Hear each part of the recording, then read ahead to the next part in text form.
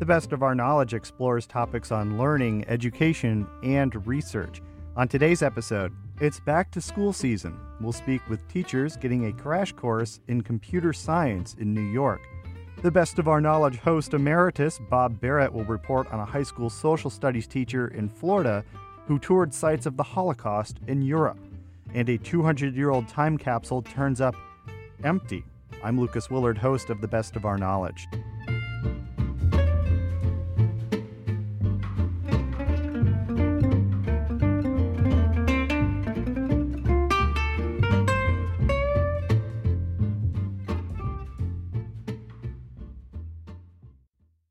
You're listening to The Best of Our Knowledge. I'm Lucas Willard. After the summer break, students are back in the classroom. But days before some high school students in New York were back at their desks, their teachers were attending classes of their own. New York is ramping up new computer science learning standards statewide. A recent week-long conference on the campus of Siena College worked to get educators up to speed, connecting first-time and experienced computer science teachers. I traveled to the Siena campus in Loudonville for this report. Good morning, everybody. It's good to be here with you. As New York continues its rollout of computer science standards adopted in 2020, Siena College computer science professor Jim Matthews says teachers across the state need to be ready to educate students entering 8th grade. There's a New York State timeline that says those students should meet all of these standards by the time they graduate from high school. So high school should be ready for them. They should be doing this for their other high school students too, right? I always say to people, and especially school administrators, we're helping you get your curriculum into the 1990s. Matthews said half of American high schools don't offer any computer science classes. As technology advances and computer science becomes a more valuable skill set, many teachers are receiving training they didn't get in high school or college themselves. Maureen Conway, an adjunct professor at Siena and teacher at the Mahonison Central School District in Schenectady County, has been a state-certified math teacher for 23 years and has been teaching computer science at Mahonison for 8 years. She says training for CS was a challenge at first. Math is very structured, so you had to adjust away from being so structured when you're in the introduction course. You have to meet the kids where they are. You want to keep them engaged. You don't want them intimidated by it, which computer science can be like. Conway was among Mahonison instructors who benefited from a program where Siena provided the ramp-up to teaching computer science. They trained us. They gave us all the material. They set us up for success so our students could have dual enrollment college credit by taking this computer science class and then move on to college level when they graduated.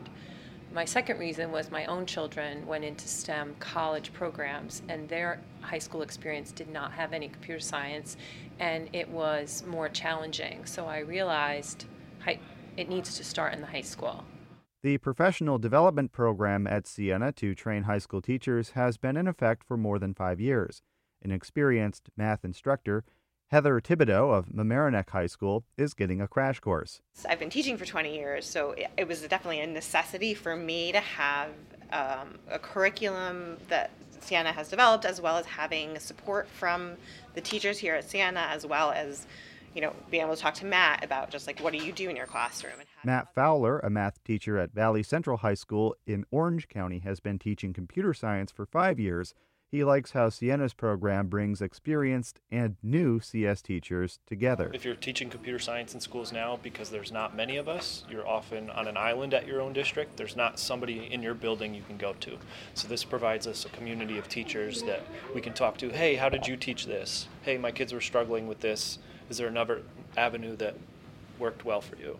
Only about 5% of students in New York currently take computer science classes, while the new statewide standards aim to boost those numbers. Robin Flatland, a Siena computer science professor, says students are the best advertisers. You can get students to go to other classes and talk with their friends about taking the computer science class. That's a good way. We also like to display their work. In our intro course, it's about multimedia, and they're creating personal images, which are quite nice pieces of art. They look like art, but they program them to create them, and so we can share those and advertise those, and makes people wonder, what are they doing in that class? For the best of our knowledge, I'm Lucas Willard. Most school districts welcome new teachers and staff before students arrive, but few districts can likely say they welcomed more than 125 new personnel. The Schenectady City School District in upstate New York recently did just that, onboarding dozens of teachers and clinicians, including psychologists and social workers. The best of our knowledge's Dave Lucas caught up with new teachers and district administrators as they began 3 days of training to prepare for the 2023-2024 school year.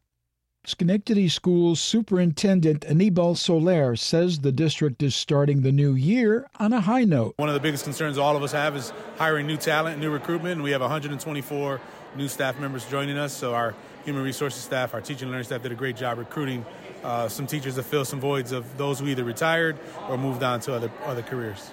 New fifth grade teacher Suzanne Sears is up for the challenge. This is a huge district compared to what I'm coming from. I just moved here from Wyoming and a very rural country school. So this is a very diverse, exciting kind of district. So lots of opportunities for growth and for my kids and for myself. So I'm excited. Soler says the new teachers will attend a variety of sessions, including brushing up on new technology, trauma-informed practices, the student information system, school and district expectations, implementation of individual education plans, and more. Elijah-Juan McGill is a new substitute teacher at Page Elementary. Because I'm the building sub, I'll be teaching a little bit of everything. I'm really looking forward to teaching English and math. I've taught both of those things at the high school level, and I feel like I built a great rapport with students doing that, but I'm kind of excited to see what science and social studies are like too. Soler says he's getting the new hires situated. My biggest challenge is working with the board to make sure that we have, funding to hire teachers, make sure that we have all of our classrooms filled with high-quality certified teachers.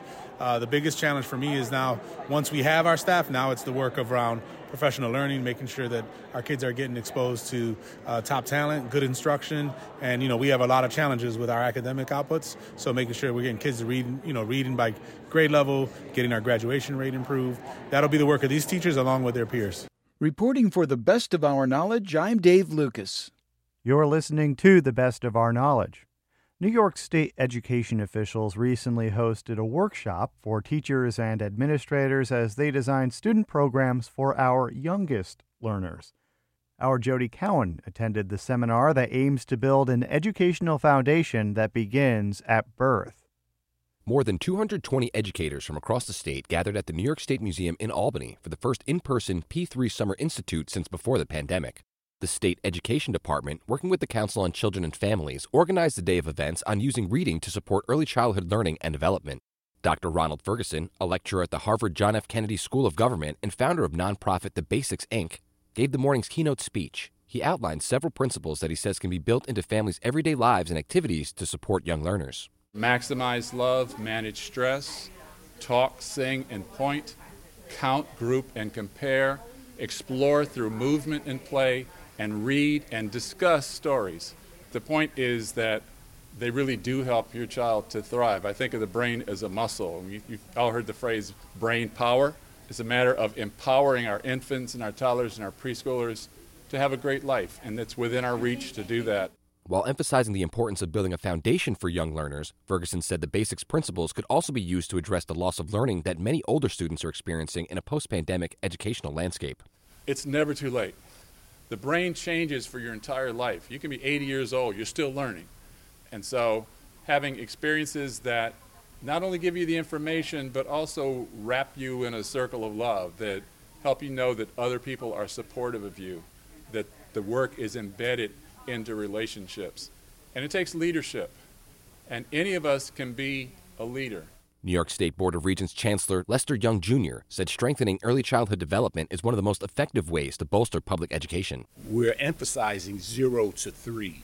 That isn't always the purview of the school system. We have to figure out creative ways to reach children before they get to the schoolhouse door. Melissa Hasty, Director of Early Childhood for the Albany City School District, says students who receive educational support in their youngest years see benefits all the way through high school. That early childhood component is really that language component and that social emotional piece. And so if we can really strengthen that in that birth through 3 realm, as children enter us, we can begin to continue working on that foundation that the family's built to strengthen that and the cognitive components. Excited to bring the day's discussion back to her classroom, Hasty says getting parents and community members involved is essential. We have done in our district some parent universities for our incoming families, 3, 4, 5, and I think that bringing that back post-COVID in person and the ideas that Dr. Ferguson just shared are so simplistic but so powerful, and I'm really excited to get right back into the work, into the classrooms and into the buildings and support that and build those relationships with families. For the best of our knowledge, I'm Jody Cowan.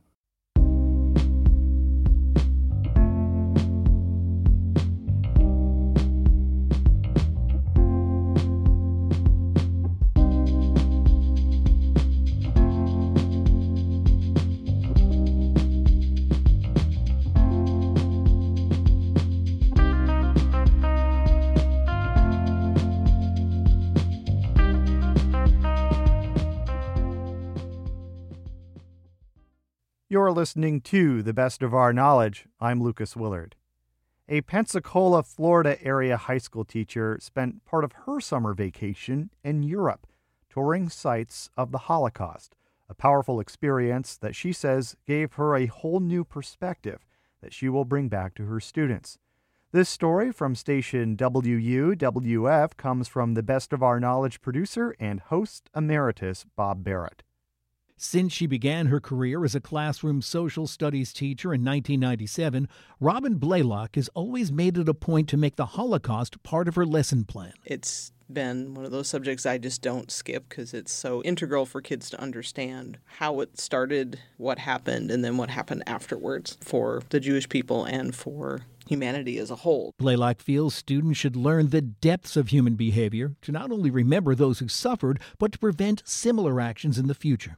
After many years teaching in the Escambia County School District, Blaylock is moving on and returning to the classroom at Santa Rosa High School, where she'll be closer to her home in Milton.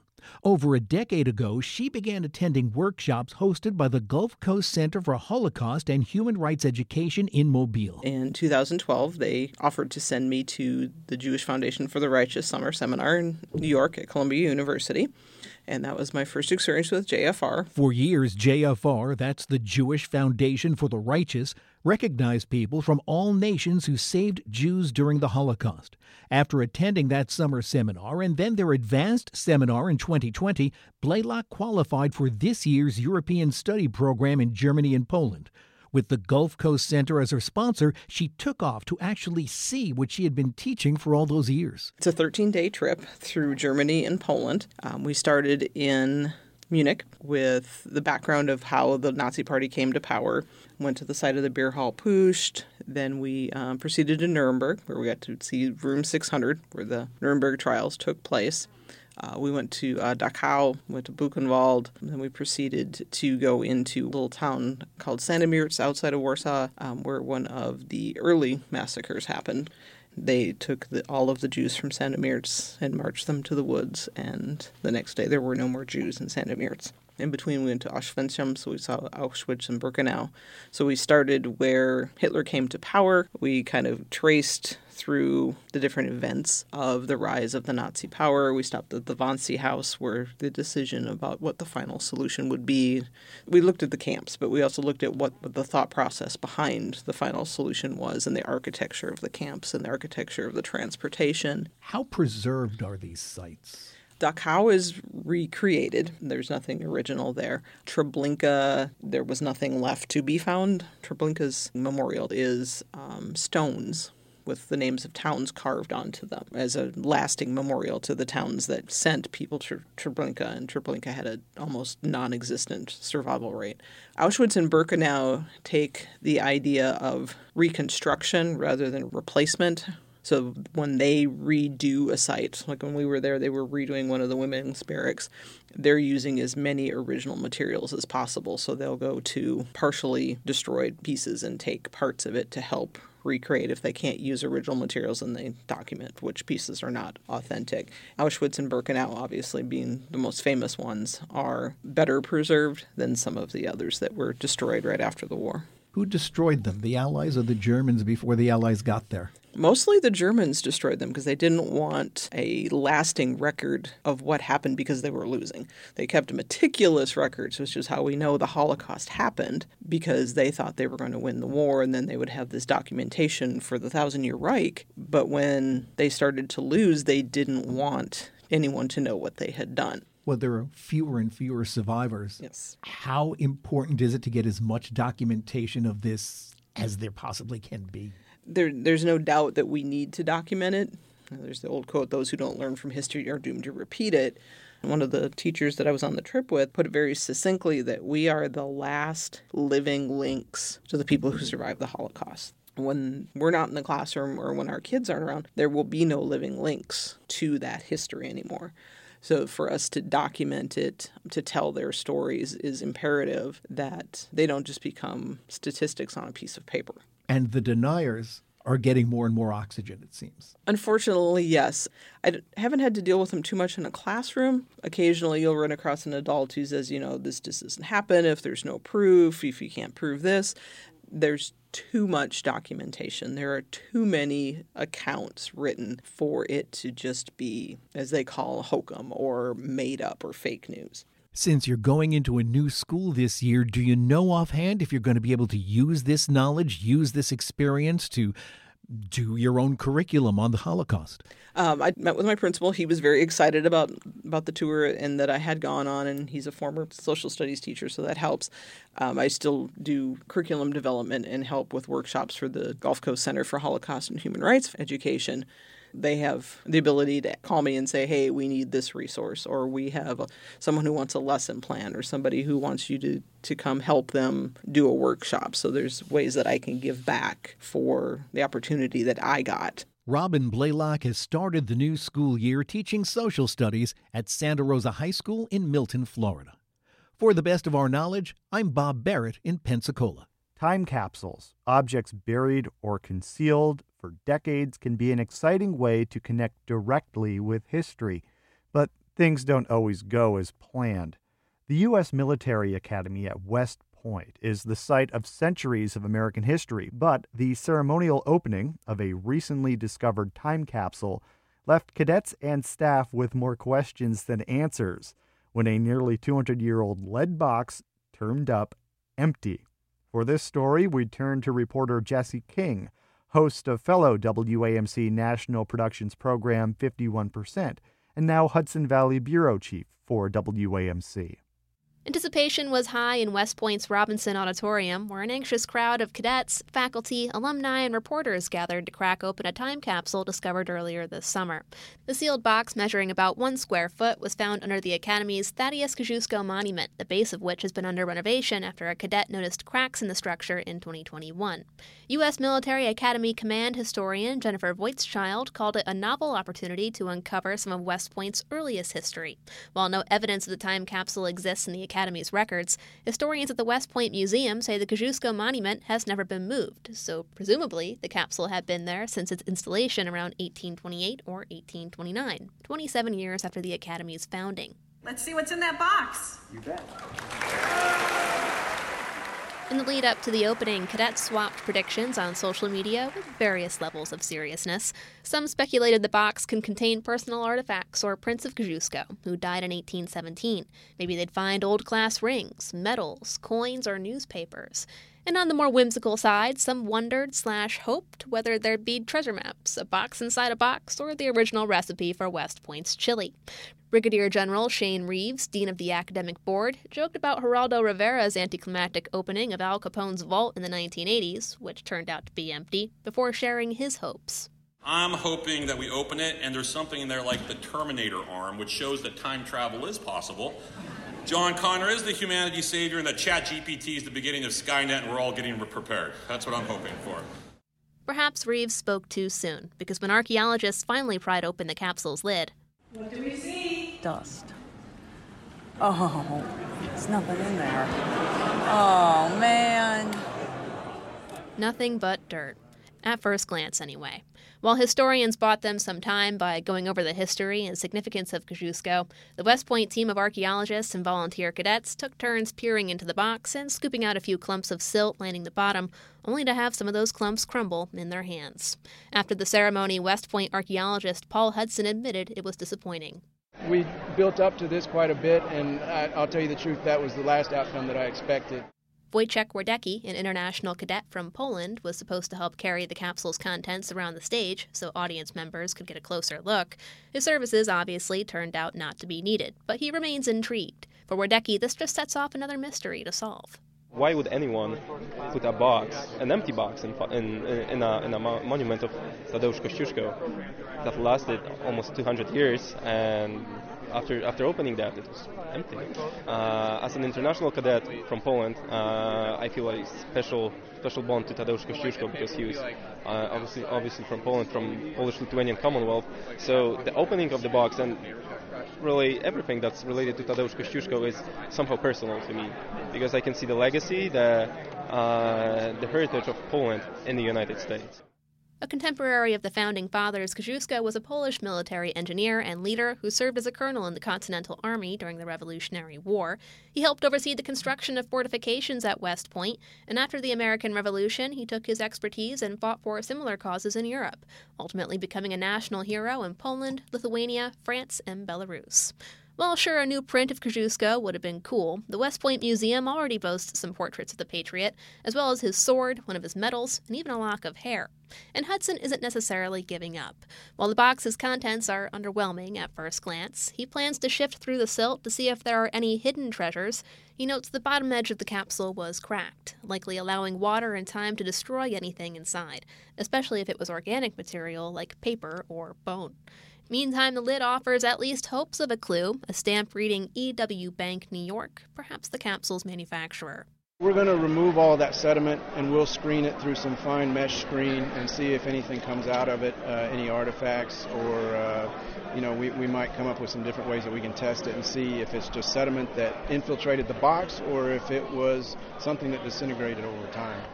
That, or a 19th century cadet's senior prank, has finally paid off. For the best of our knowledge, I'm Jessie King. Jessie King is WAMC's Hudson Valley Bureau Chief and hosts the WAMC National Productions weekly program, 51%. You're listening to The Best of Our Knowledge. I'm Lucas Willard.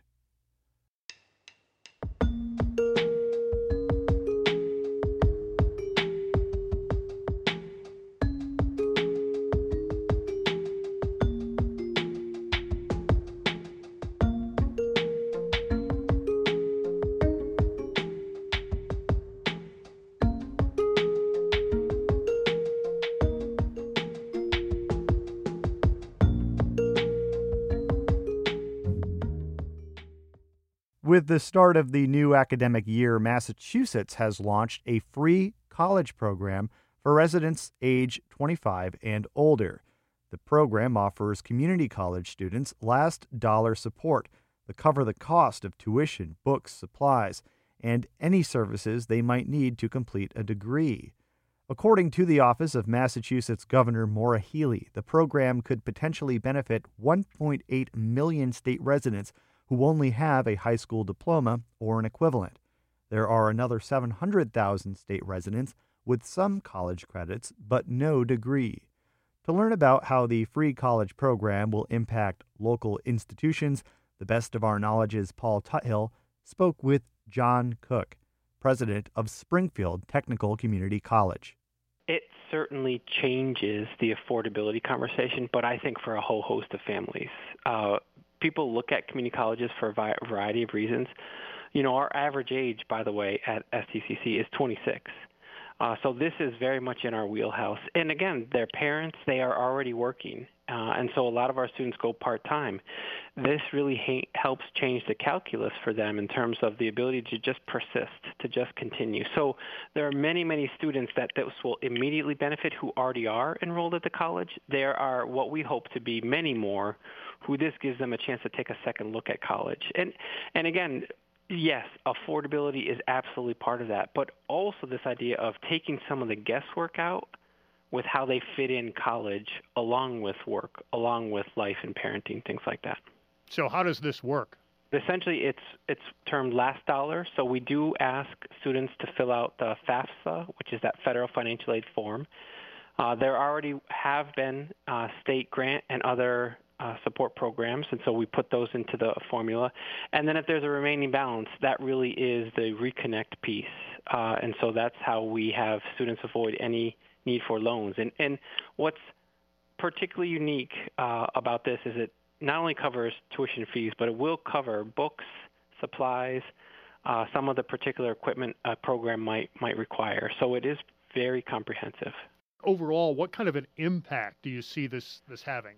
It's a little early. I would say certainly things are looking better for us. This is an important fall with where we are, of course, with the pandemic and lots of considerations. We are up fall over fall in terms of our enrollment. We won't really know until mid-September, but we also do what's called flex terms. So we have another entree point in October. So all that is to say, it's a little early to know how Reconnect will impact enrollment this fall. We really do see the value, the benefit, a lot of upside with long term. Not only that flex term entry point in October, but January, I think we'll have a much better runway, of course, to line this up to really help communicate and spread the word.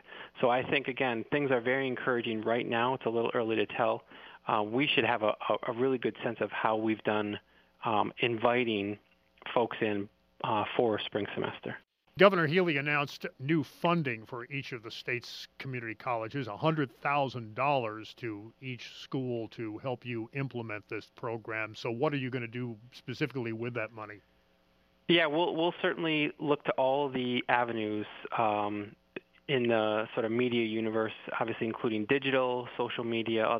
We certainly want to put the word out in all the ways that students and families really look for their information. We'll use print, so it's all of the above, and it's definitely helpful to the fact that each community college received that sort of dedicated marketing communication funding. I will note the other part of this week, not just Mass Reconnect, but also tuition equity, which provides in-state tuition to undocumented students, is a very big part of this week. And it dovetails to this as well because those students also will have access to all state grant programs, including Mass Reconnect. So we want to communicate to a whole host of folks in our communities around this pathway by way of community college. That's John Cook, president of Springfield Technical Community College in Massachusetts, speaking with the best of our knowledge's Paul Tuthill.